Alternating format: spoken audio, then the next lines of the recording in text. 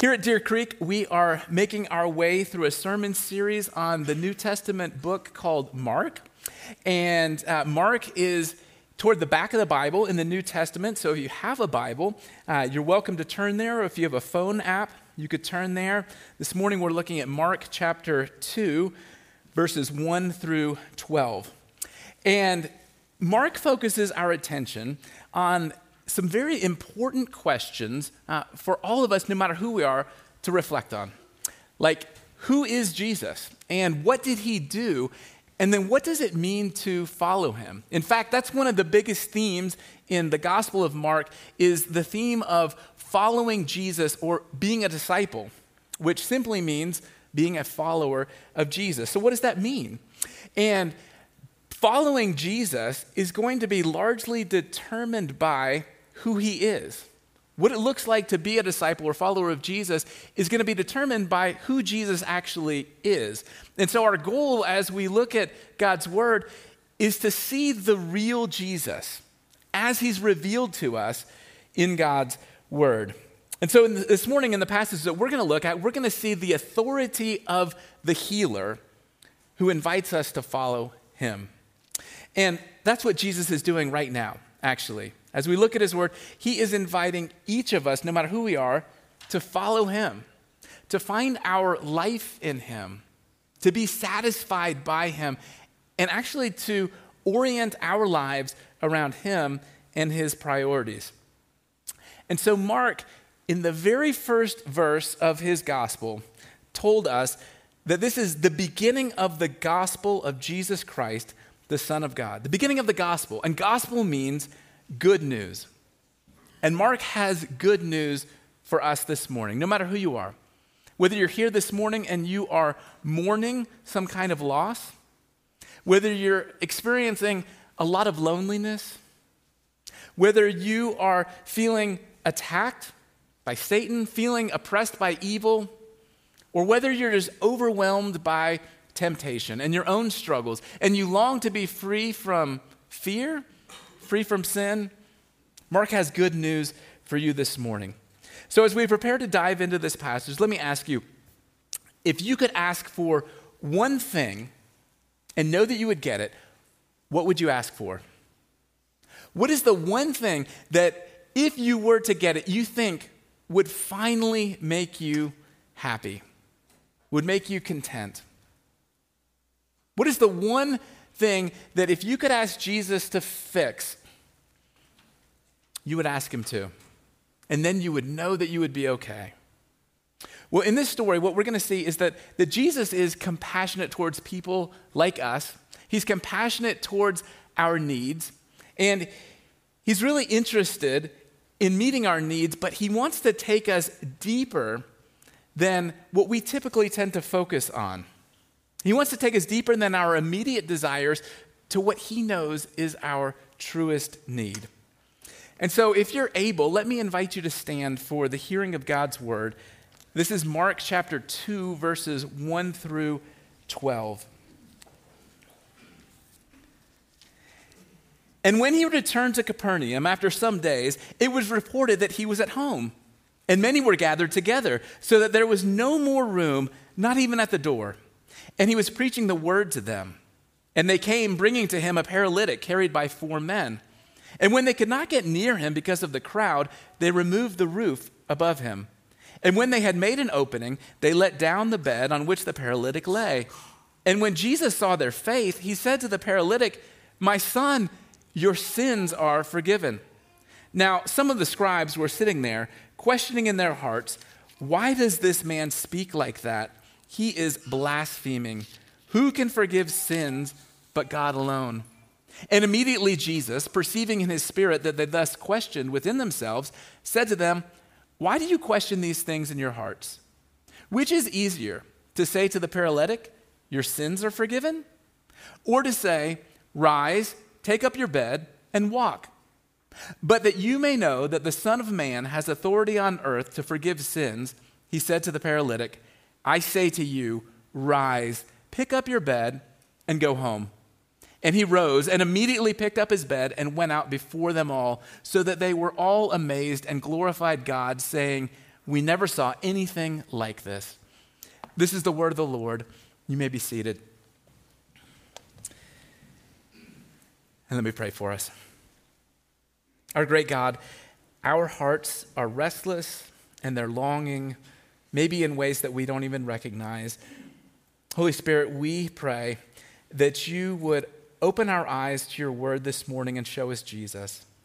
I pray especially for our friends who are here this morning and maybe just investigating who Jesus is for the first time, exploring who he is and what he did, wondering if he can really be trusted. I pray that you would let us see Jesus as both beautiful and believable. I pray that you would show us the ways in which he fulfills our deepest longings. And I pray that you would make him to be the great joy and desire of our hearts, that we might trust him and desire to follow him. We pray this in his name. Amen. When I was a junior in high school, I had a very serious accident that almost took my life. My friends and I used to go rappelling off of parking garages, descending on ropes, and it's not something that I would encourage you to do. It wasn't legal. We were trespassing, so that was a part of my past. But one night we were doing this, and we were kind of rushing, and we were overly confident and not being particularly careful in our setup. And I took a serious fall from the top of a 7-story parking garage, and only had a little bit of friction through my hand and a single strand of a barbed wire fence that slowed and broke my fall. And a friend came rushing down to me to see if I was alive, and I was laying there looking up at the stars, and I said to him, I'd already wiggled my toes and my fingers. I knew that I wasn't paralyzed, and so I said to my friend, I think I'm all right. I just have a little concussion. What I didn't know, because I was in shock and I couldn't feel it yet, was that amongst other injuries, my femur was shattered in two. It was completely split, and my leg was contorted, so it looked like my leg was bent, but it wasn't bent at the knee. It was really bad. And so it wasn't until another friend came down and said, "Dude, look at your leg," that I realized that, I'm actually in pretty critical condition. Sometimes we can be confident of our own assessment of our condition and think that we know what we really need, but we can be mistaken because we can't always see or feel our own deepest need. We might think we know what we most need. We might think that we know what we need in order to be happy, to be content, to be fulfilled in life, to be satisfied. You probably have those things that you think you need to be happy and content. What are they? What do you think that you really need in order to be fulfilled and satisfied? Something that you think, if I had it, I would really and finally be happy. I'd be content. Then I'd feel like life was okay. Maybe I would feel like finally I'm okay. What is it for you? It might be making a particular team, a sports team, or being a part of a musical group or play. It might be being admitted to a particular school. It might be finally being publicly acknowledged in your workplace for your performance. Maybe it would be having somebody in your life who is romantically interested in you. Maybe it would be finally being healed of a disease or a disability. Well, for the man in this story, it was really obvious. He was a paralytic and he couldn't walk. Imagine how much this man must have longed to walk, to run, to be able to take care of himself and provide for himself. And Mark tells us in verse 1 that Jesus returned to Capernaum, which apparently was his home base at the time. And the last time that Jesus was in Capernaum, which we looked at in chapter 1, in verses 33 and 34, Mark told us that the whole city was gathered together at the door, and he, that's Jesus, healed many who were sick with various diseases and cast out many demons. And so everybody was scrambling to be around Jesus because everybody wanted a miracle, but what Jesus actually did was he left. He left the crowds in order to go preach in other towns, but now he's back. And people were beginning to become aware that Jesus is back. And you can imagine the excitement that must have been building as Jesus is back and people are making their way to the house where he is. Mark tells us, verse 2, that so many people crowded into the house that there was no more room. And he says Jesus was preaching the word to them. That's what Jesus came to do. That was his priority. That was his greatest concern. And what does that mean that Jesus was preaching the word to them? Well, Mark told us at the beginning in chapter 1, verses 14 and 15, that after John was arrested, Jesus came into Galilee proclaiming the gospel of God and saying, "The time is fulfilled and the kingdom of God is at hand. Repent and believe in the gospel." Gospel is that word that we've been hearing that means good news. It means good news, not good advice. It's not good advice about how people like us can be better or do better. It's good news about how people like us can be rescued because of what God has already done. And Jesus is telling these people who are gathered this good news of what God has done. And in verse 3, 4 friends show up carrying this paralytic on his bed in order to see Jesus. And you can imagine what must have been going through this man's mind. He was probably beginning to think of what it would be like to walk, even to run. Imagine the hopefulness and the expectation as they began to get closer to the house. What problems or challenges in your own life would motivate you to seek out Jesus? Or what problems or challenges have motivated you to seek out Jesus, believing that he really could help you? I wonder, is there anything that you right now are hoping that Jesus will do for you? What is that thing? When verse 4, we're told that these friends and the paralytic can't get near Jesus because of the crowd, and yet they're undeterred. So what they do is they take the outside stairs up onto what would have been a flat roof, and the roof would have been made of mud and sticks that were laid over beams. And so the friends began to dig a hole in the roof. You can almost sense their desperation, their determination, as they are literally clawing through the roof in order to get their friend to Jesus. One of my former seminary professors, a man named Dan Doriani, in talking about this text, said that in contemporary Christianity, we often talk about God opening doors and God closing doors. But what this passage illustrates is that sometimes the door is open and sometimes it's closed, but sometimes God is calling us to rip the door off the hinges. Sometimes, even as God is sovereignly in control of our circumstances, there are barriers and obstacles in our way, things that are hard, that are challenging, maybe even painful, but rather than just sit there and hope that they go away, what faith actually looks like is moving into those challenges, moving into those obstacles, and that's how we see these friends acting on their faith. So imagine the scene. There's a packed house. People are pressed together. There's no social distancing whatsoever. And Jesus is preaching. And everybody's captivated by his words. And then dust and debris start falling in front of him and on Jesus' head and probably on the people sitting around. And eventually light starts streaming in through the ceiling and there's beams of light coming through this dust. And probably at some point Jesus stopped preaching because everybody would have been so distracted because this gaping hole is opening up above him, large enough that they could lower a bed through. And these friends lower their friend, their paralyzed friend, on a stretcher down with ropes right in front of Jesus. And so here in front of Jesus is this paralyzed man. His physical need is so obvious. And Jesus, when he saw their faith, verse 5, said to the paralytic, "Son, your sins are forgiven." Now that's a bit unexpected, isn't it? I mean, how would you feel if Jesus said that to you in this circumstance?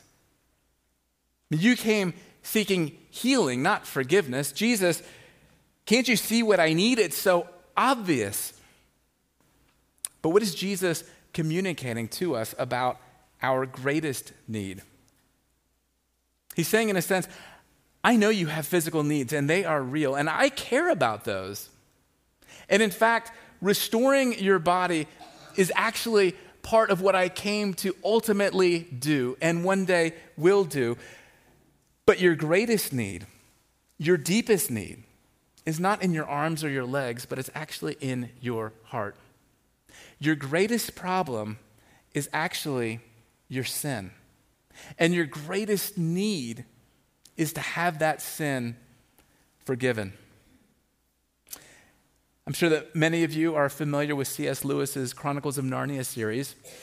Maybe you've read the books or seen the movie.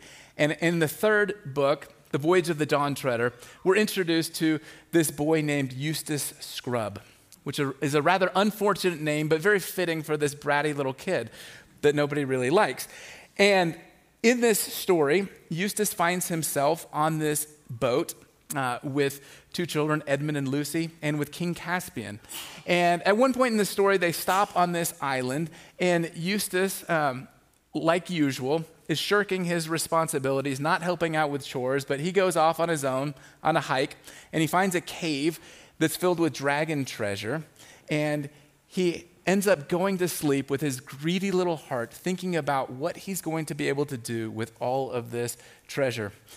But when he wakes up, he's surprised to find out that he has actually himself turned into a dragon. And he's big, and he's ugly, and he can't talk to his friends. And he realizes that he's not going to be able to fit on the boat to leave the island. And he's feeling helpless, and he's ashamed of who he is. And he can't do anything about it. And finally, the lion in the story, Aslan, comes to him and takes him up the mountain to a well of water and tells Eustace, now a dragon, to undress. And so Eustace the dragon starts to claw at his dragon skin and tear, and eventually he's able to pull off a layer, like a snake shedding its skin. But what he finds is that there's another layer underneath. And so he goes to work pulling that off. But again, there's another layer. No matter how much skin he's able to remove, there's always another layer. And finally, Aslan the lion says to him, I'm going to have to undress you. And Eustace says that the lion took his claws, and it felt like he was piercing his heart. And it hurt so bad, but the lion was able to rip all the way down and pull off all of the dragon skin. And then he took the now boy Eustace and threw him in the water and washed him. Like Eustace, our problem is not skin deep. Our dragonness isn't just skin deep. It goes to the heart. And what we need is someone who can go deeper than we can, who can go all the way to the heart to heal us and restore us. Have you seen the depth of your own need? Are you willing to accept Jesus' assessment of you? As painful and uncomfortable as that might be, as offensive as it might be, to hear Jesus say what we're really like, what we really need. Or is everything always okay with you? Are you able to acknowledge or talk about your own weakness, struggles, even what the Bible calls sin? Or here's a question. Are you able to say that you're sorry? Or is that something that you struggle with? And maybe you feel like there's really very few occasions in your life that would actually call for that or necessitate that. And the reality is that the extent to which we see our own need of forgiveness is the extent to which we understand this gospel or this good news.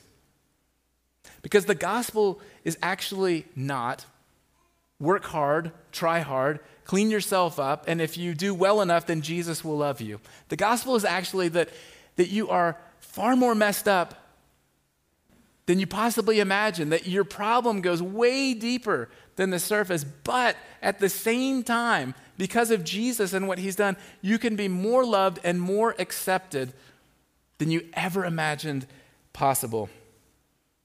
And that's wonderful because it means that you don't have to fix yourself. And if you've tried to fix yourself, you've probably come to realize that you actually can't fix yourself. It's wonderful news because you don't have to heal yourself. And you can't heal yourself. But Jesus can, and he will. And so when Jesus says to the paralytic, "Son, your sins are forgiven," some people are not that excited about this. They're not pleased. In fact, they're starting to get angry. Mark tells us in verses 6 and 7 that the scribes, who are the religious leaders, were sitting there questioning in their hearts, "Why does this man speak like that? He is blaspheming. Who can forgive sins but God alone?" Why are they so upset? They're so upset because they recognize that Jesus is claiming that he can do something that only God can do. They say, "Who can forgive sins but God alone?" And you know what? They are absolutely right. And that's what the Bible says throughout. The whole Old Testament has countless examples of God being the one, the only one who forgives sins. So Psalm 103, verses 2 through 3, says, "Bless the Lord, O my soul, and forget not all his benefits, who forgives all your iniquity, who heals all your diseases." In Isaiah 43:25, we read these words, God himself says, I am he who blots out your transgressions for my own sake, and I will not remember your sins. And then Micah 7:18 says, "Who is a God like you, pardoning iniquity and passing over transgression?" And so when Jesus tells this paralyzed man that his sins are forgiven, these religious leaders recognize that Jesus is claiming to do something that only God can do, that Jesus is claiming to be God. So if you've ever heard or thought, you know what, I don't know that Jesus himself ever claimed to be God, here is one of countless examples where Jesus himself is claiming to be God. He's saying to this man, your sins are forgiven.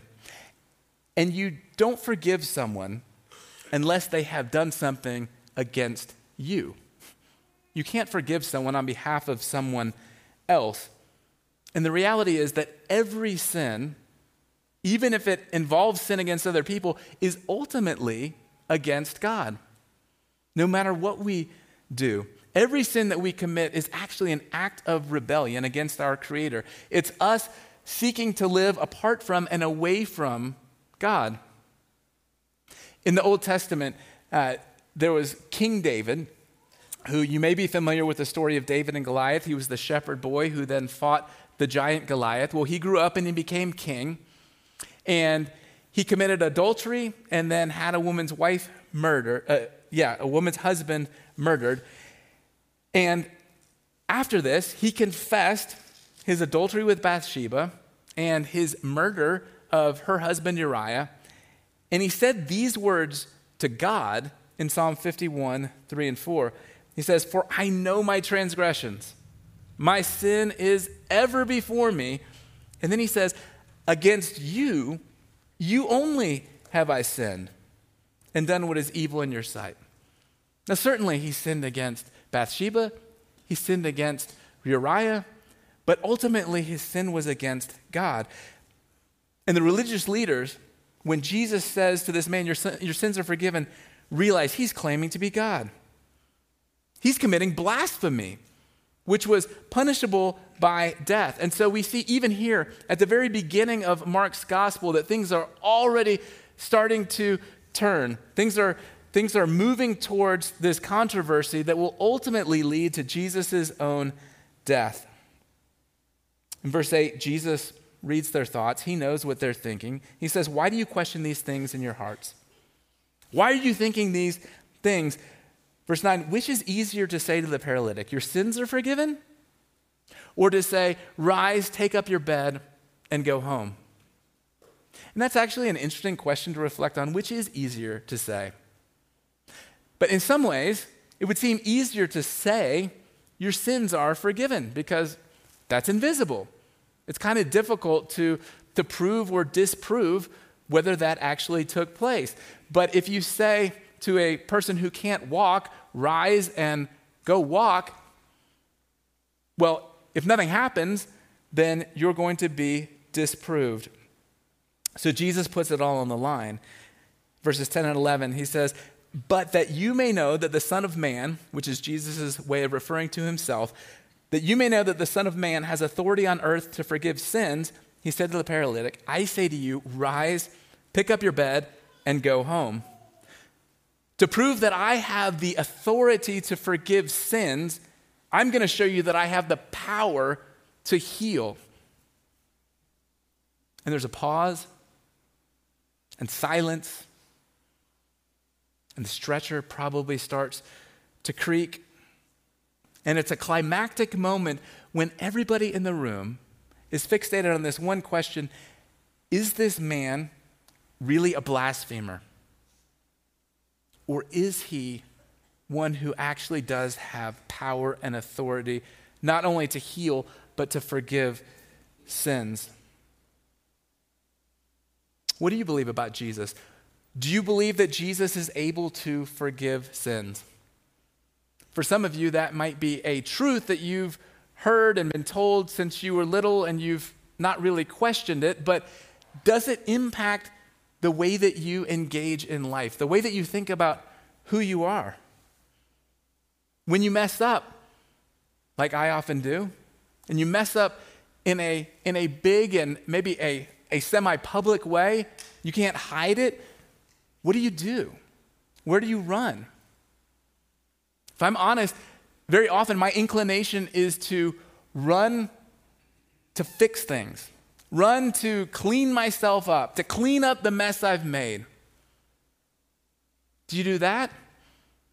Or do you run to Jesus for forgiveness? Well, the paralytic gets up. Mark says he rose and immediately picked up his bed and went out before them all. And so Jesus shows that he not only has the power to heal our physical bodies, but he also has the power and authority to forgive sins. And he's the only one that can do that. He's the great physician and the healer.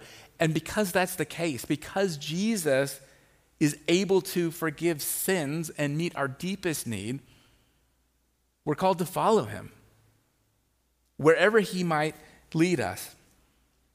And Jesus invites all of us, everyone, no matter who you are, to come to him and have your deepest need met. He invites you to come in order to be spiritually healed, in order to be forgiven. And we're all called to respond to him. And we see in this passage the way that different people responded.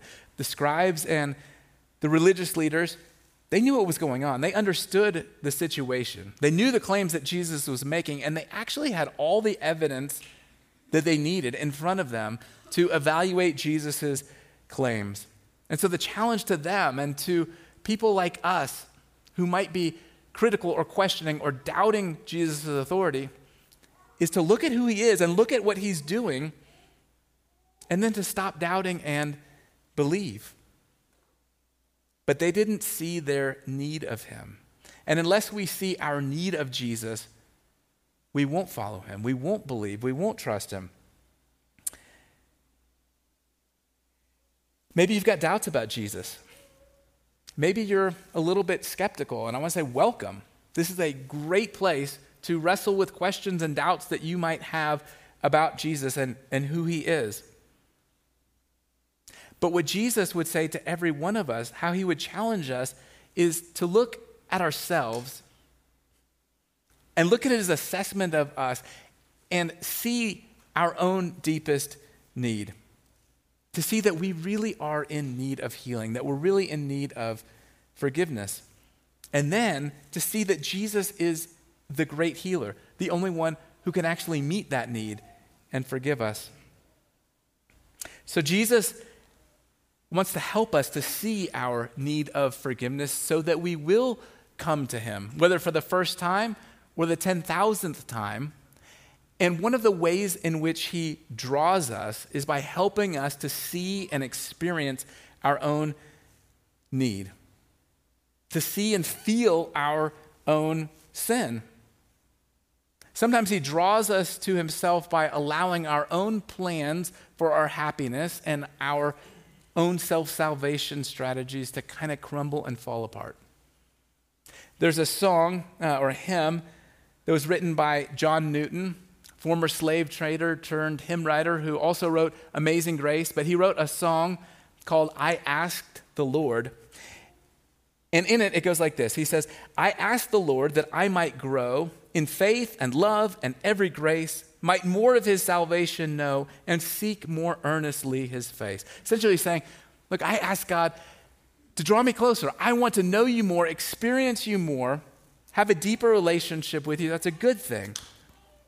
He says, 'twas he that taught me thus to pray, and he, I trust, has answered prayer. God wants us to come near him, to know him.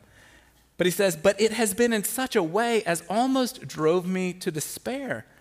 I hoped that in some favored hour at once he'd answer my request, and by his love's constraining power subdue my sins and give me rest.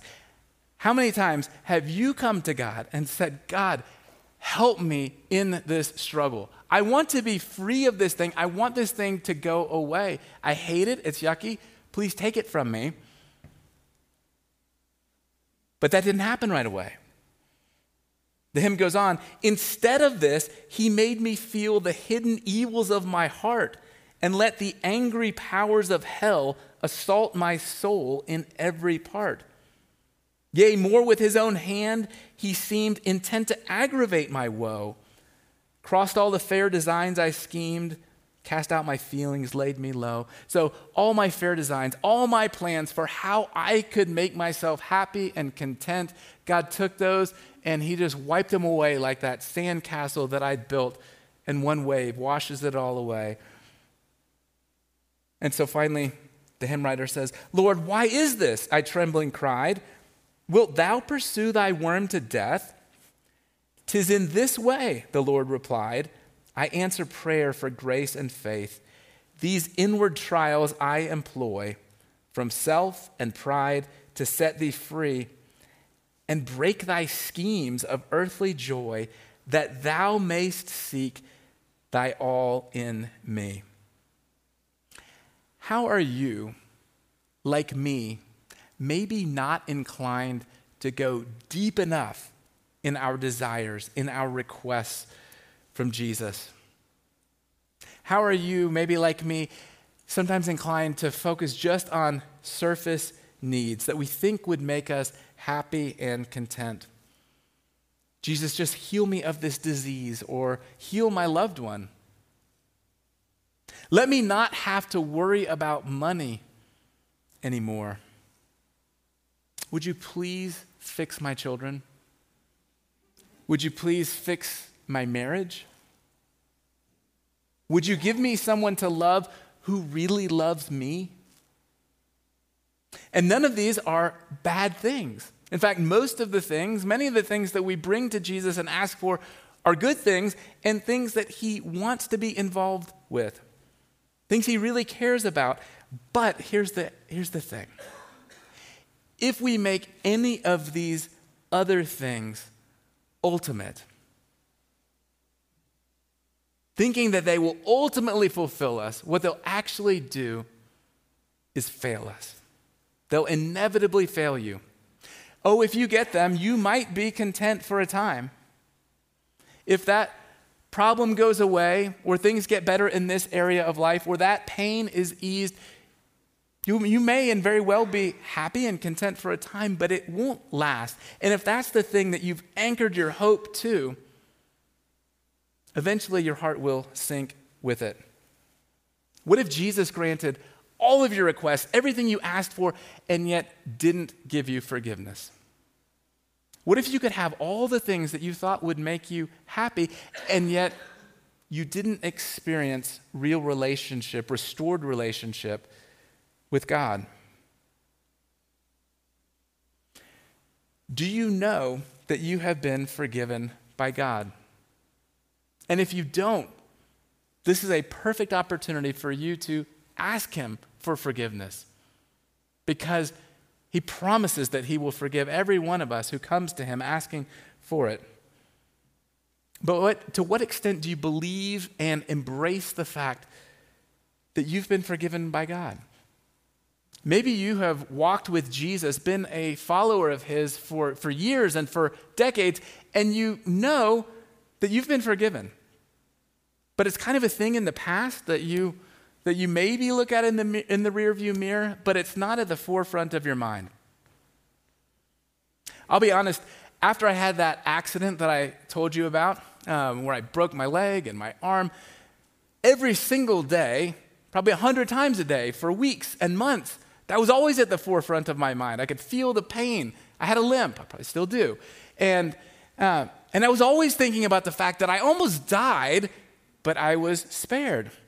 But I'll be honest, that event is now almost 30 years in the past. And as I was preparing for this sermon, I came to the realization, well, I haven't even thought about that in so long. In years, this thing that was so significant about who I am, that I'd been rescued and spared, I don't even think about it anymore. Is it possible that our being forgiven, if you are a follower of Jesus, is something that we know to be true, but we just don't think about that much? It doesn't shape the way that we think about who we are and whose we are. It doesn't shape the way that we relate to other people. And how should remembering that we've been forgiven affect the way that we relate to other people? Well, there's another song, another hymn called "Did Christ Over Sinners Weep?" And it goes, "Did Christ over sinners weep, and shall our cheeks be dry?"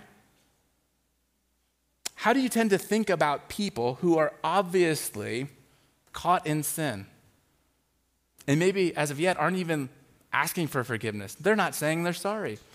But how do you tend to think about them? As you see them in their desperation, does your heart go out to them?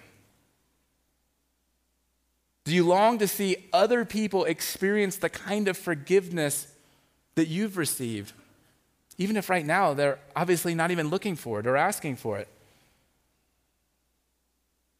And are you modeling the kind of forgiveness that you really believe that you've received from God? Do you believe he's sufficient for you? That he's really able to fully and finally satisfy you and meet your deepest need? What we see in this passage is that there is a difference between being a part of the crowd who looks on from afar and appreciates Jesus and is interested in what he's doing, but is non-committal. There's a difference between that and being a disciple, a follower of Jesus, who comes to him trusting that he's actually able to change me, believing that he desires to. Jesus came in order that we might have life and have it abundantly. And it's worth our reflecting on Jesus' question to the scribes, which is easier? To say your sins are forgiven? Is it really easy for Jesus to say your sins are forgiven? When Jesus says this to the paralytic, the religious leaders accuse him of what's known as blasphemy, which was punishable by death. And so in doing this, when Jesus heals and forgives this man, he enters into conflict that will eventually lead to his own death. And that will be the cost of his offering forgiveness to that paralyzed man and to you and to me. It will be the cost of his own life. And we're called to respond to that. Respond to the fact that Jesus endured death in order that people like me, awful people like me, and people like you might ultimately experience restoration in our physical bodies, finally, when he returns to make all things new, but that we might right now experience restored relationship with God through forgiveness by what Jesus has done in his death and his resurrection. So how do we respond to that? Because Jesus calls all of us to respond to that, whether for the first time or maybe for the 10,000th time, to respond to that forgiveness. He calls us to repent, which means to turn away from our sin, turn away from all of our efforts to rescue ourselves, and turn to him, to repent and to believe the gospel, to trust that Jesus and him alone is able to save us and give us life, and then to follow him, which simply means to be a disciple. Sometimes it's only when we get a glimpse, maybe or a long stare at the depth of our own wickedness, when you wake up and you go, I can't believe I did that. How could I do that?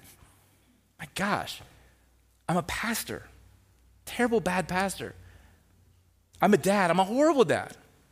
I'm a husband, how could I do that? Again, my goodness.